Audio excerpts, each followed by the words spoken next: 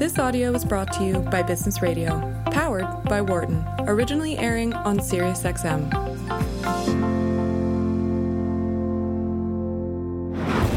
From the campus of the University of Pennsylvania Wharton School. This is Leadership in Action on Business Radio. Welcome to Leadership in Action on SiriusXM Business Radio, powered by the Wharton School. I'm Ann Greenhall, Deputy Executive Director of the Ann and John McNulty Leadership Program here at Wharton. And today I am joined via Zoom by my dear friend and co-host, Jeff Klein. Jeff, how are you today? Doing well, Ann. Good. How are you? Happy Friday. Yeah, happy Friday. It's a beautiful day here in Philadelphia with low humidity, a plus. And with that, let me say, Jeff, that we have a wonderful guest here today, a guest who has written a new book called Think for Yourself, Restoring Common Sense in an Age of Experts and Artificial Intelligence. And since our guest is in studio, so to speak, virtually, let me waste no time and invite Vikram Mansharamani. Vikram, welcome. Hi, and how are you? Thanks for having me. Oh, it's a pleasure having you, Vikram. And I'm going to ask you what we might call a softball question just to start. And I'm actually borrowing from Jeff Klein. We meet with our staff every Tuesday and Thursday. And on Tuesday, we tend to do more organizational updates. And I facilitate that update. And on Thursday, we do more of a how are you doing kind of opening in the staff meeting. And it takes a little time because when we're in full force, there are 26 of us. So we get 26 responses to how are you doing. But yesterday, Jeff asked everyone to think about how they were doing and to answer that with just in a word or a phrase. So is there one word that comes to mind when I ask you, Vikram, how are you doing? Improving. Hey, I love it. That's my one-word answer, improving. Now, okay. Somewhat cryptic because you don't know the base at which I'm starting. You have no idea where the sort of standard is, nor where I'm going, but it's going in the right direction. Okay. Well, can you say a little bit about where you were and where you are and where you hope to be? Yeah. So, physically right now, I am in Lexington, Mass. And I start with that because obviously I'm not traveling as much as I used to be. I've done a fair amount of consulting and advisory work, and having all of that go away during this pandemic was quite disruptive. So, but I'm starting to see some green shoots that people are saying, hey, you know what, let's adapt. Let's get on Zoom. Let's do something on Cisco WebEx. Let's do Microsoft Teams. I'm trying to be, non-supportive of any particular technology here since we don't want to endorsing. I know those conflicts of interest arise. So in any case, things are improving. That's where I was. And where I was before was very busy and then a little bit of a shock and a slowdown, not unhealthy, but then an improvement from here. So.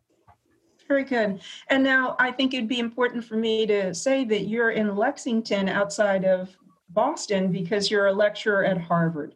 Can you say a little bit more about your current career? Sure. My current career. Wow, that's a the current career is a bigger question. But my current position at Harvard is I am a lecturer in the School of Engineering and Applied Sciences, and I teach a class called Humanity and Its Challenges. That's because I couldn't figure out a bigger topic. I figured we'd start there, and it's actually a systems thinking approach to addressing really complex problems. So we touch on things in the class I've been teaching for about 4 years now, since the 2016-17 academic year. We investigate cases like the risk of a global pandemic, global food vulnerability, technology and jobs, inequality and capitalism, refugees and migration, et cetera, et cetera, et cetera. Well, I really appreciate that. I'm going to bring Jeff in the conversation in just a moment. But in reading through your book, I have to tell you that I really resonated with one of your comments in your preface in which you mentioned that you've only taught courses you've designed. Yes. And Yes. you made me feel better about myself. I began to puff up a little bit because I don't know if Jeff knows this, but I have never taught a course I've taken, which is a little embarrassing. And I hope no one's listening, especially not my dear colleagues and faculty at the Wharton School and University of Pennsylvania, who would be horrified. But I have a lot of experience teaching courses I've never taken. And so I really, really appreciated that. And you made another comment that gave me heart as well, is being a bit of a generalist, a jack of all trades, so to speak, enables you to ask naive questions. And that also put me right at home because I'm really good at doing that on this radio show. Yep, that's great. So prepare yourself, Vikram. I will be asking some naive and basic questions. So maybe one more and then right over to Jeff. What inspired you to write your book, Think for Yourself? So it's a fascinating story. I don't want to go deep down this rabbit hole, but it started with my first book, which was about financial bubbles, where I used multiple lenses to help practitioners in the world of finance navigate through the uncertainty of a financial bubble. And that was really, in some ways, you can think of it as liberal arts meets finance. A little bit of psychology, a little bit of politics, a little bit of economics, some numbers, looking at herd behavior, etc. And shockingly, I gave a talk to a large group of finance professionals. This probably was 2012. And one of the folks in the audience comes up and says, you know what? This framework's really interesting. I'd like to keep in touch. And I said, great. A couple of years later, having completely forgot about him, he reaches back out and he said, you know, Vikram, that framework you gave me, I used it when I had a diagnosis of prostate cancer. And it was helpful. Like I used the logic of multiple lenses to navigate through this uncertainty. And I triangulated and I connected dots rather than sought to generate more dots. And what I found was that was really powerful. It so happens to be I, at the same time, or fairly recently before that comment from that individual, I had written a piece for the Harvard Business Review called All Hail the Generalist. And so those two things came together, and I was also then working as a fellow. I had a fellowship over at the Kennedy School at Harvard, and I was sort of taking some time to think about what I wanted to do, sort of big idea next. And these things came together, and the product of that is this book, Think for Yourself. So it's intended to help people navigate uncertainty in this time when you have lots of information coming at you from different directions. Oh, wonderful. Well, Jeff, let me bring you into the conversation. All right, thanks, Ann. And Vikram, great to have you on the show. Generalist. Tell us, what is a generalist? Yeah, so, you know, it's funny when Ann said jack of all trades, most people would follow it with ... master of none. Yeah. And I think that's not necessarily a negative thing, right? So when I say a generalist, what I'm saying is someone who has broad knowledge and rough awareness of different domains. And that really means that you know a little bit about a lot. And that means you're willing to ask questions. You also, I think, as a generalist, are less likely to be overconfident. In the sense that you know there are people who know more about almost everything than you do, right? I mean, that's almost definitional. That person's expert. I'm a generalist. I know a little bit. They know a lot. Let me ask questions. They may be naive, etc. So I think it's a wonderful calibration mechanism too, to even self-identify as a generalist, because it helps you understand that there are, of course, people who know a lot more about a lot of things than I do or that a generalist does. So that's one thing. The other thing I would say is a generalist probably focuses a lot on the context rather than any specific dot. So there's a focus on dot connecting rather than dot generating. Oh, I like that. When you think in the world today or in the world recently, who are some of these exemplar generalists in your mind, just to maybe start to put some faces on generalists for our listeners?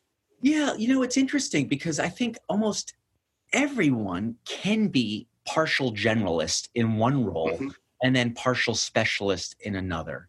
And so, rather than highlight one particular person, because then people say, oh, that's what I need to be a generalist. I almost don't like going down. I mean, I have some ideas, but rather than highlighting specific generalists, maybe what I'd show is sort of the process or approach that a generalist would take to bring in different perspectives. So, in fact, recently I was watching the movie Lincoln with my kids. So this is a great movie. I love Doris Kearns Goodwin book, Team of Rivals. I mention it in my book. But anyway, during that sort of movie, you sort of see how he seeks out disagreement. I mean, you sort of bring in people with different views than you have, and people who are more expert, and you tap into them. And so I think, being a generalist means tapping into lots of different perspectives, and sort of not apologizing for being broad. Right. So, journalists generally, I think, fall in this category of sort of broad generalists. Albeit they tend to have particular beats that they focus on. So in some cases, what it is multiple sort of experiences, multiple specializing experiences over time could turn you into a generalist.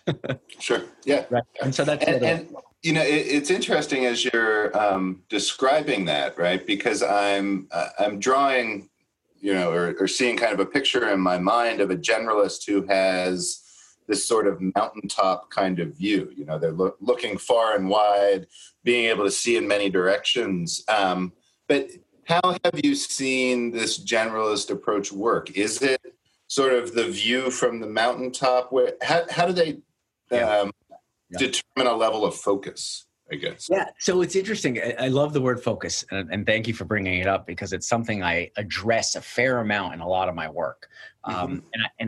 The reason is, just as Anne talked about jack of all trades, master of none, so too. Well, you talked about master of none. She only talked about jack of all trades. That's right. Well, I'm very positive.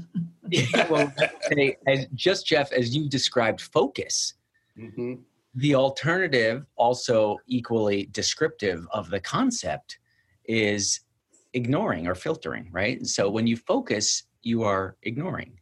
When you focus, you are filtering. When you focus narrowly, you are broadly ignoring, right? And so if we can use the analogy of a spotlight for a moment, what we find is focus is in fact the spotlight, and what you ignore is the shadows. And oftentimes insights may lie in those shadows.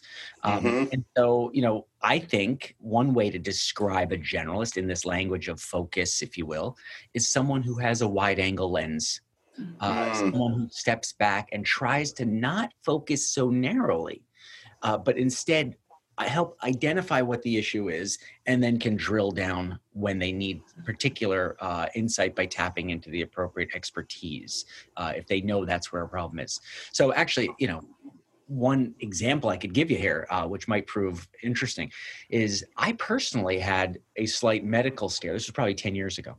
And I go to my general practitioner, who, did a bunch of tests, nothing came up, I'm not sure. And eventually he says, go home.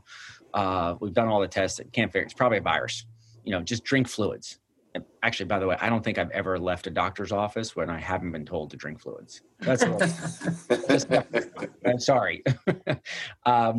Anyway, so a couple of weeks later, still having the same issues, I go back and I was like, look, doc, I don't understand. Something is wrong. And he said, all right, well, I can send you to a specialist. And the alarm bells go off. I had just written this book on financial bubbles saying sometimes the specialist misses the big white elephant in the room because, the specialist knows what they're looking for. And so I end up walking out on him and saying, you know what, I'm done. I don't need your help. Thank you. And I went into this, as type A personalities do, I went into this research mode to figure this out myself. And I figured out eventually there was this field of medicine known as functional medicine, which took a totally different approach. And they were generalists. They were dot connectors. They were systems thinkers. And they looked at the body as a whole, and we figured out a couple things. And it turns out it was nothing severe or really problematic. And we fixed a couple things in my life, and lo and behold, it's all fine and better. Whereas I went from sort of the risk of a potential biopsy to, oh, you're fine. Yeah. Yeah. Just with a different approach. And this is a cliche, but I'll use it anyway. Oftentimes a specialist is like a man with a hammer. And they see nails. I'd rather that a person run around with multiple tools in their pockets, right? So it's not just a hammer. I want you to have a screwdriver. I want you to have a wrench, because when you see that little narrow shaft that has a flat top that is usually round, rather than hitting it with a hammer, I want you to actually pay attention and say, is there a slit in the top? Because then maybe I need to use a screwdriver. Or maybe it's not circular. Maybe it's a hexagon on top. Maybe I should use a wrench. Maybe there's threading. Maybe there's not. Maybe it's pointy. Maybe it's flat. You think differently when you have different tools because you're not sure which one to use. And so I think you understand the problem you face better when you have multiple tools to deploy. Here, let me just jump in real quick and remind our listeners that you are listening to Leadership in Action on Business Radio, Sirius XM, Channel 132. I'm your host, Ann Greenhall. I'm here today with Jeff Klein, and together we have the pleasure of speaking with Harvard lecturer Vikram Mansharamani, whose new book is called Think for Yourself, Restoring Common Sense in an Age of Experts and Artificial Intelligence. How about Vikram? I'm reminded of a colleague at Penn. Jeff and I and Mike have had the pleasure of interviewing him, Phil Tetlock, Sure. who talks about the fox and the hedgehog and the importance of, if we're going to try to look into the future and see around corners, look what we have in the back of your, we have a fox. Intentional. You're one of the few people who have noticed it and understand why. Thank you. I'm a good student. So would it be fair to say that Phil Tetlock's work has been of interest and maybe inspirational to you? Absolutely. I think his work is amazing. I really found huge value in his research, really from his first book, Expert Political Judgment, straight through Super Forecasters. I think his work is amazing. I'm a big fan. I think at one point we traded some emails about ideas, but I haven't really gotten to know him that well, but admire his work from afar. I think he's spot on in how he thinks about it. Yeah. So maybe just a follow-up question to you. And again, one of those naive questions. How did we get into this predicament? Predicament of just looking to special, well, yes, so many. Well, how about the predicament broad focus of relying so heavily on specialists? Yeah, it's interesting. I do discuss this a little bit in my book, but I think it's really something that we all can understand and relate to more recently, but it's been a longer term trend, which is we're drowning in information. Yeah. Right? We've got way too much data. We have a hard time making sense of it. And so, what we've done is we've got these huge swaths of information that we can't digest, and we've got lots of information in every field. And so the best way to make progress is to create silos. The best way to eat an elephant, they say, is in pieces, right? I mean, so, okay. And so what we've done is we've logically broken up the big domain of human knowledge into specialties and subspecialties and subspecialties to allow progress to continue. And there's nothing wrong with that. The problem with that is we're losing the ability to think broadly, and that's become less valued. And so like a pendulum, I think society does swing between appreciating breadth and going to appreciate depth a little more. And so I think we swung towards specialization and depth. I mean, look, think of how college admissions processes used to work. When I was going to college, it was 25 years plus ago, I thought of myself as relatively well-rounded. I played sports. I wasn't the best. I did really well academically. I was involved in extracurricular activities. I was what you might deem, or at least I thought of at the time, well-rounded. The phrase today for kids to get into college is to be spiky, right? Which is you want to be round, but really, really, really great at something. And I don't know if that's specialization, but it's, you don't want to just play an instrument.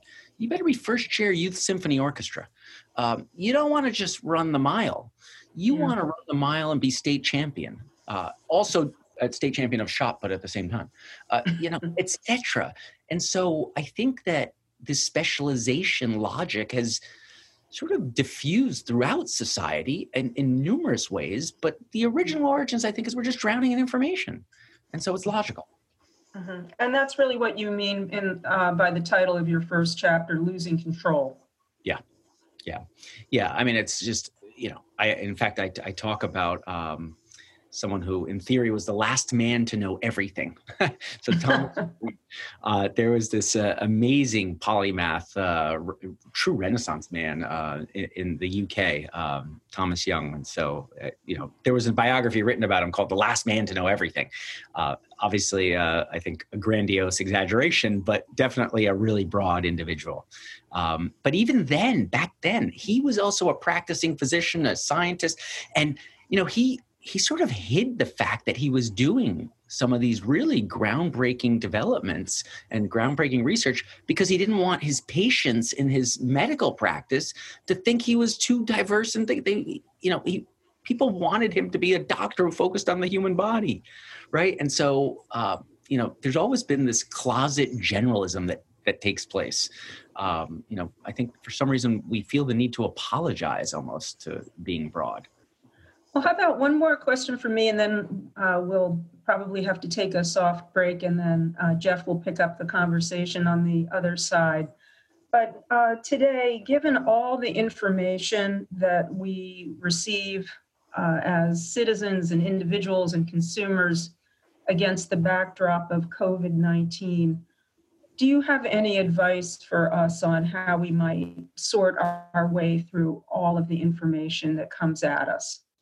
Yeah. So one of the things that I think is really important is to make the jump from all this information to our interaction, our management of, and our relationship with experts.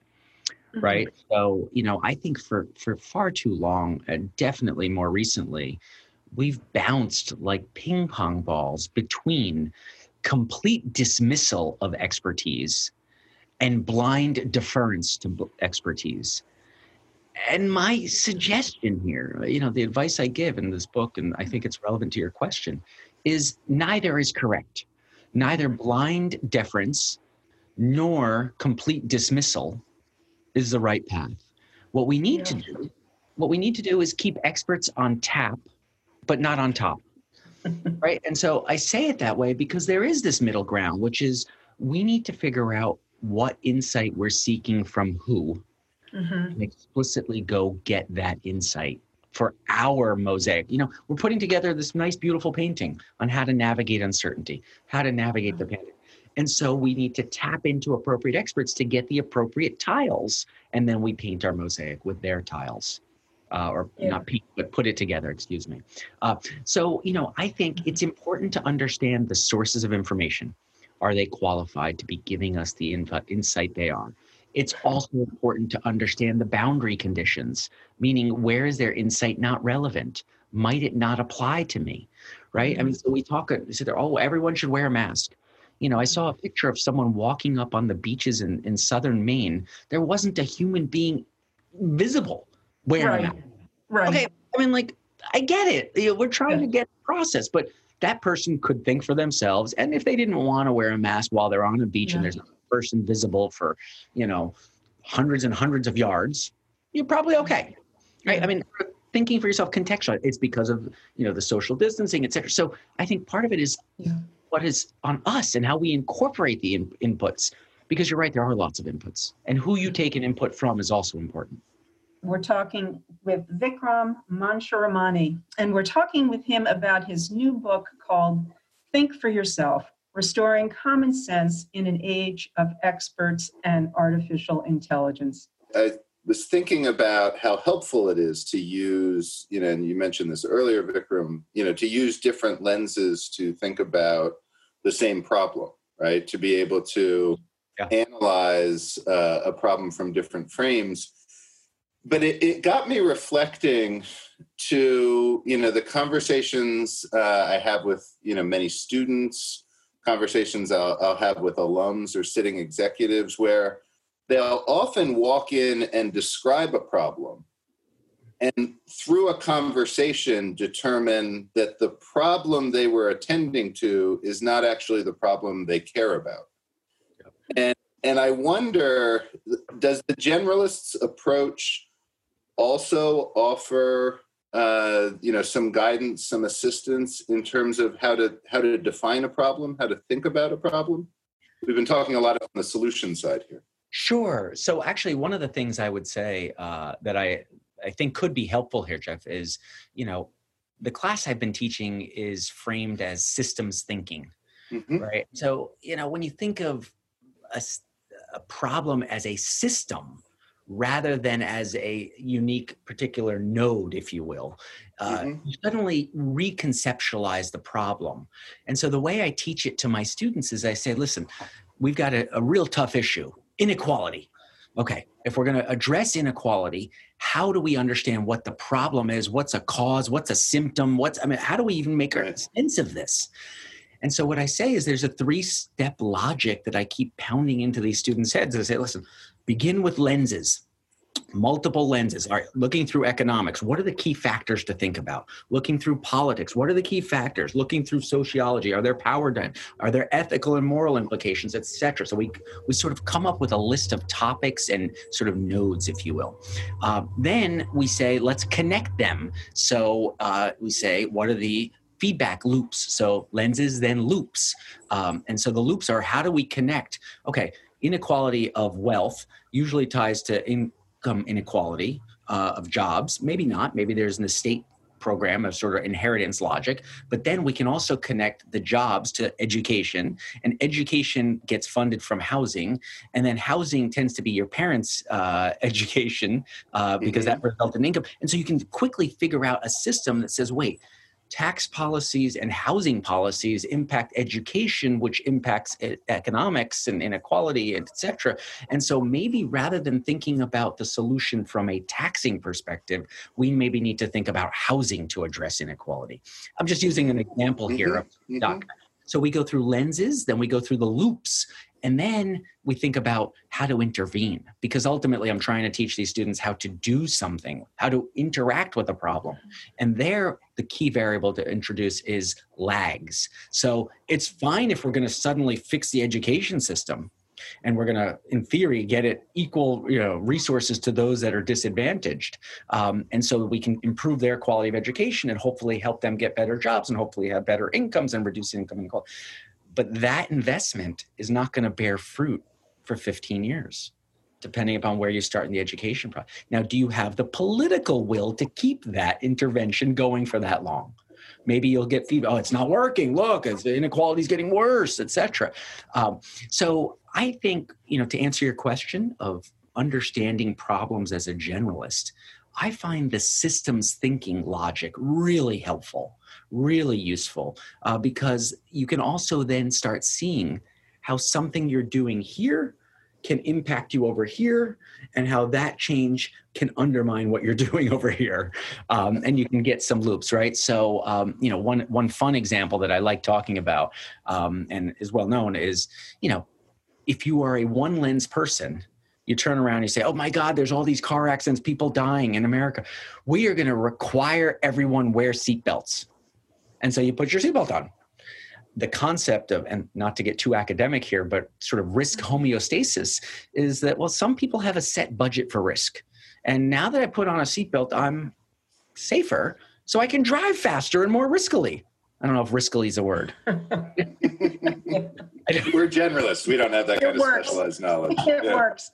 But the point is, people adjust. If they're safer, they get riskier in their behavior. We've seen this. We've got good evidence on that. So anyway, hopefully that's a useful way to answer your question. But I do think this idea of thinking through multiple lenses, how they connect, i.e. the loops, and then if you intervene, what delays there are, i.e. the lags. So lenses, loops, and lags. And we that's really helpful, Vikram. And I love it. A little bit to the workplace here. Our buddy Mike Useem, who is off educating today, he often says that as you progress within a career, you find that all of the easy problems get solved before they reach step. and the problems that you're now facing are thornier and thornier. They involve trade-offs. There aren't clear answers.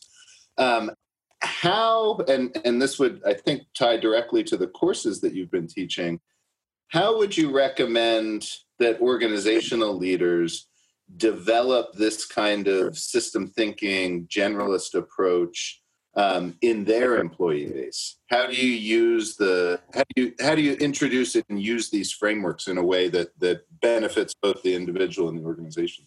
Yeah. So one of the things I've done a fair amount of, and there's a good story here of a big transaction I was involved as an advisor to in the book. But one of the things I've done is I really encourage both individuals and groups when making a tough, thorny problem to, go through their process of consensus building and try to get to a solution. And once they get there, actually employ a devil's advocate and give them equal resources. So, okay, we're going to go forth in this direction. Now, let's have someone come and pitch us in the right way with having had enough time, energy, resources, et cetera, to tell us why not to do what we think we should be doing. Right? And so actually get that disagreement on the table.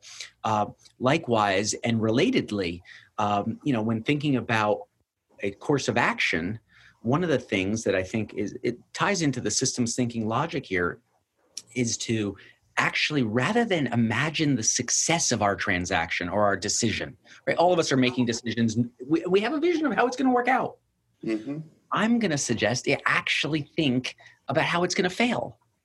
Think about how what you're doing is going to fail. Make this a mechanical-esque process where you do it every single time.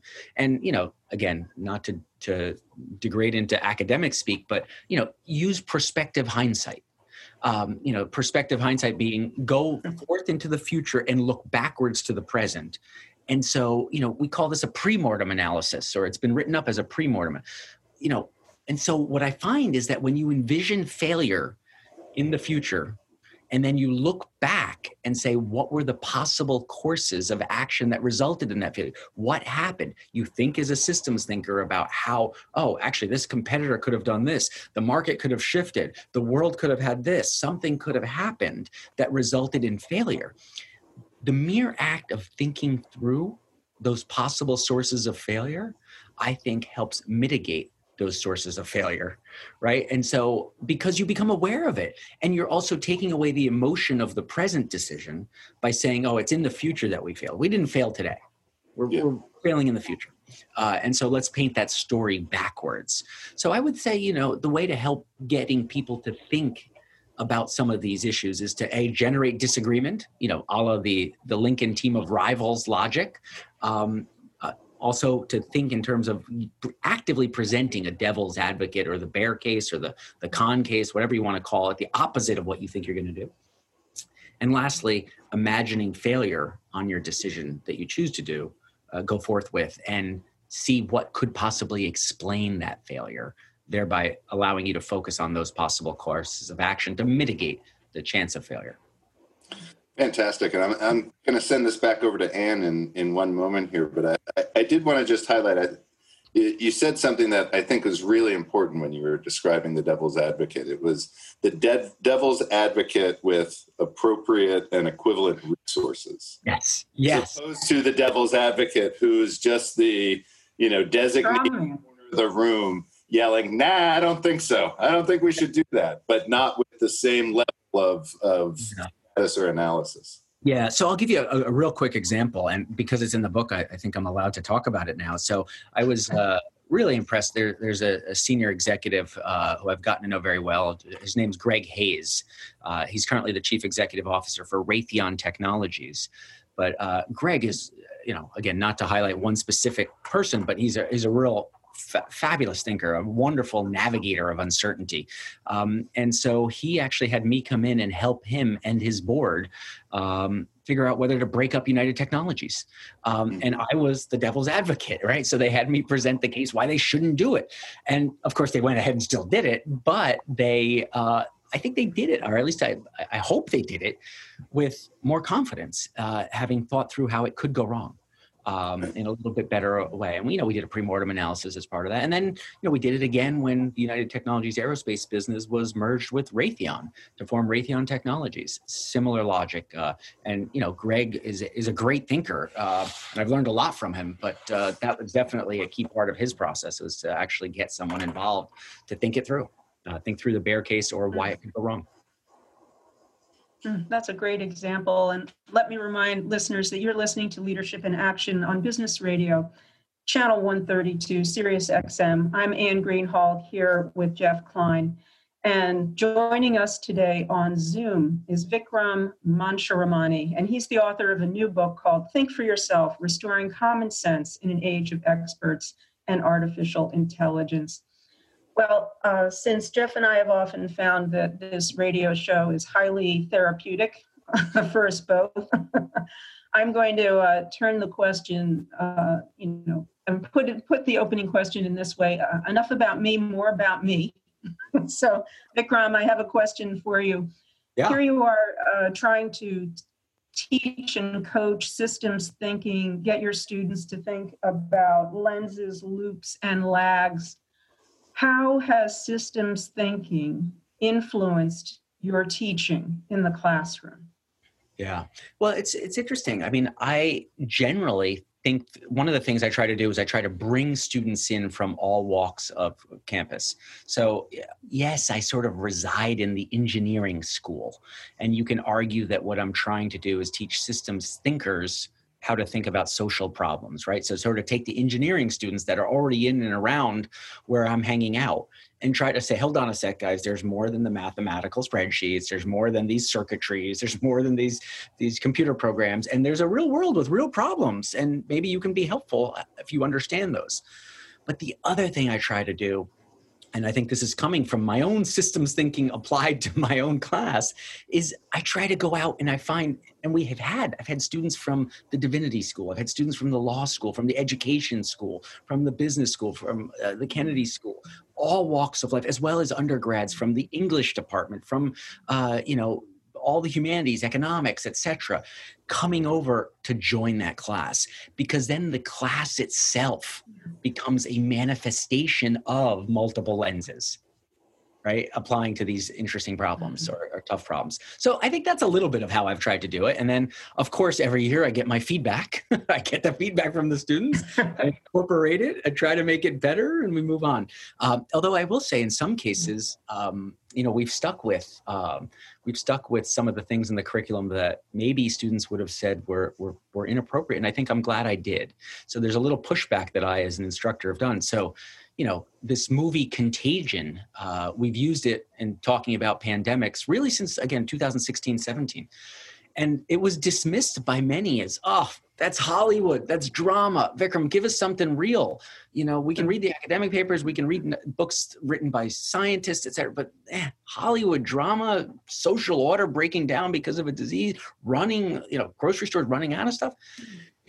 We kept it because I thought it was really useful to see a systemic view of what could happen. This year, students didn't complain about that. There was no negative feedback on that one. So, well, maybe just a follow-up question, and then I'll hand back to Jeff. Harvard is well known for the use of case method. And for listeners who may be unfamiliar with that term, it's simply the use of a narrative, a story, typically about an organization. And what's wonderful about case method is it gives the setup, the who, what, when, where. It gives the complicating action, and then stops and invites the students to essentially write the ending. So I'm wondering if you use cases, narratives in your classroom, and if so, how? Yeah, so the one thing I'd say, Anne, really quickly is, so I don't teach at the business school, so I don't teach the explicit cases, the HBS style cases. So that's an important distinction. But with that said, I do use the concept of cases to illustrate the power of these lessons.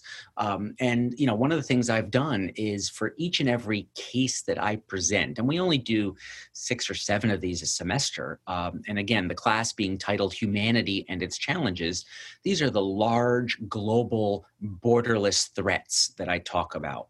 right? And so for almost each and every one, we have a movie, we have and a novel.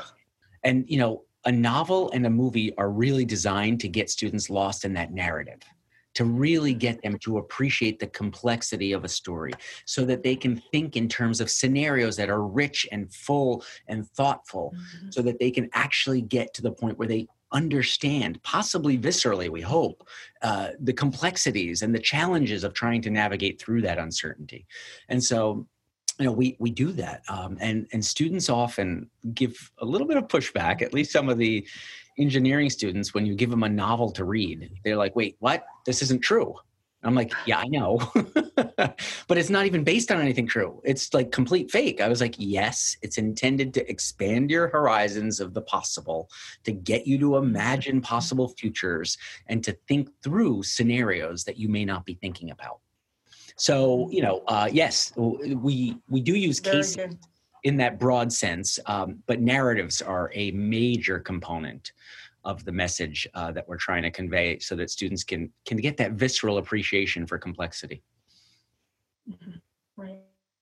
And I'm assuming, just one point, and then off to Jeff, I'm assuming that when you use those videos, those films and novels, that they are not used like parables. In other words, they're not used in order to make a particular point, but rather to invite students to dance around them, walk around them from multiple points of view in order to imagine the various problems that need solving, and then to figure out, okay, of all of these problems, here's the one that I think is the most fruitful for exploration, because it enables me to connect the dots best from here to here to here to here.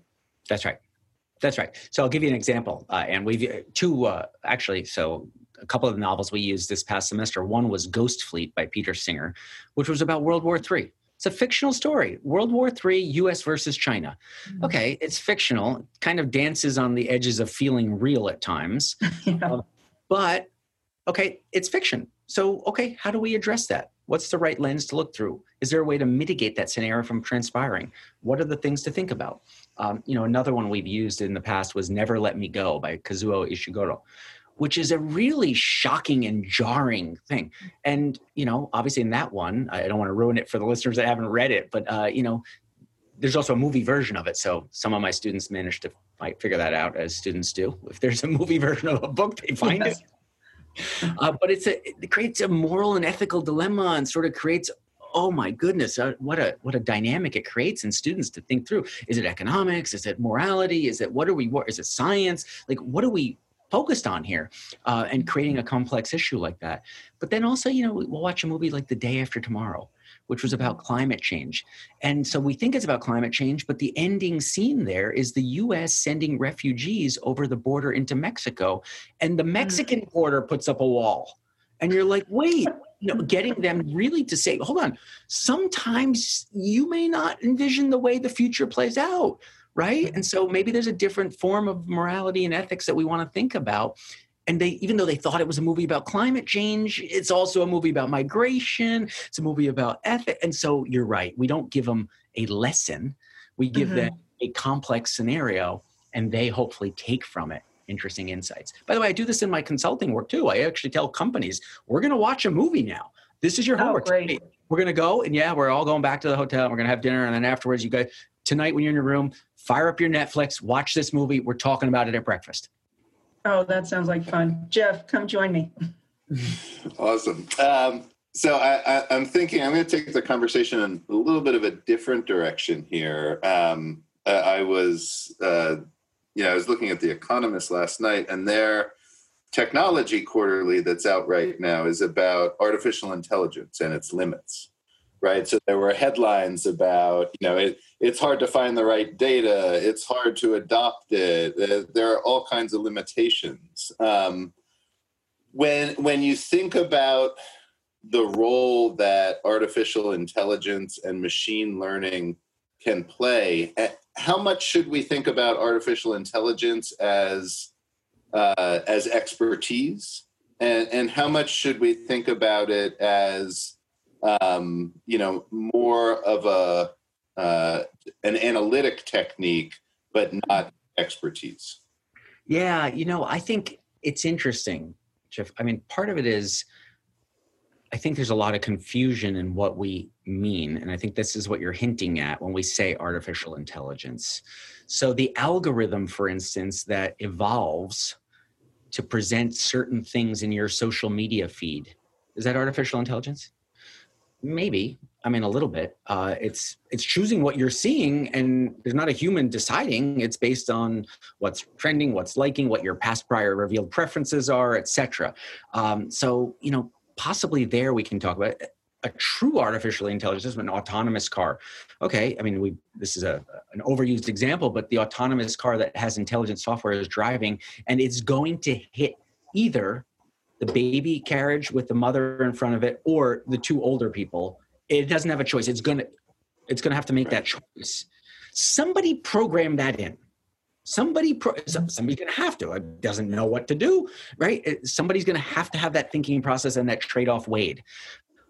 I find that to be, really a way. That's a different discussion, really, if you want to go down the path of truly thinking machines, which I don't think we have artificial general intelligence yet to worry about. But on the algorithm side of things, I think it is problematic. And I think we do need to be more mindful of the fact that it's happening. Just think of your social media feeds and the disinformation campaigns that other governments may have possibly imposed on us for our past elections and possibly going forward. We need to be mindful of some of these algorithmic frame setters, is the way I like to describe them, right? They're choosing the frame that you're seeing.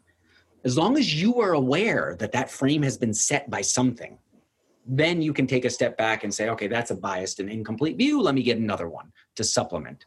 So sort of roundabout answer to your question, because I think it's a complex question with limited time to answer. Yeah, it was a roundabout question too. And why do you think, is it the desire for certainty? Why do you think, artificial intelligence and these big, data mining kind of operations, why are they rising in prominence and seeming to draw the trust of, if not the decision makers, at least the general public more and more? Yeah, I think Vikram, you have a minute to answer that really tough question. Oh my goodness! Give me a minute. Give me the toughest question in a minute only. Of course. I'm going to take 30 seconds to complain about it, and then. Okay. No, look. I think you're right. There is this desire to mitigate. I don't think eliminate's the right word, Jeff, but I think there is this desire to mitigate uncertainty, mitigate the sort of unknown. And insofar as we can get even the slightest edge on doing so, that's something we seek. And if artificial intelligence promises that, I'm not sure it's able to deliver it, yet to be determined, but if it promises it, we'll pursue it. So there's my short answer. Oh, brilliant. And Vikram, on that note, we're going to thank you so much for joining us today on Leadership in Action. I can speak for Jeff and say we very much enjoyed talking with you about your book, Think for Yourself. Thank you, guys. Really enjoyed being with you. So great. And now we usually do a very, very short AAR. So Jeff, I began asking for a one-word or a phrase summary of how Vikram was feeling. I'm going to ask you for a word or phrase takeaway from the show. Just multiple lenses. Ooh, that's good. All right. I'm going to say lenses, loops, and lags. How's that? All right. Well, everyone, thank you. Thank you so much for joining us today. I hope you enjoyed our conversation with Vikram Mansharamani about his book, Think for Yourself, Restoring Common Sense in an Age of Experts in Artificial Intelligence. For more guest interviews, check out our Wharton Business Radio Highlights podcast on iTunes and Google Play.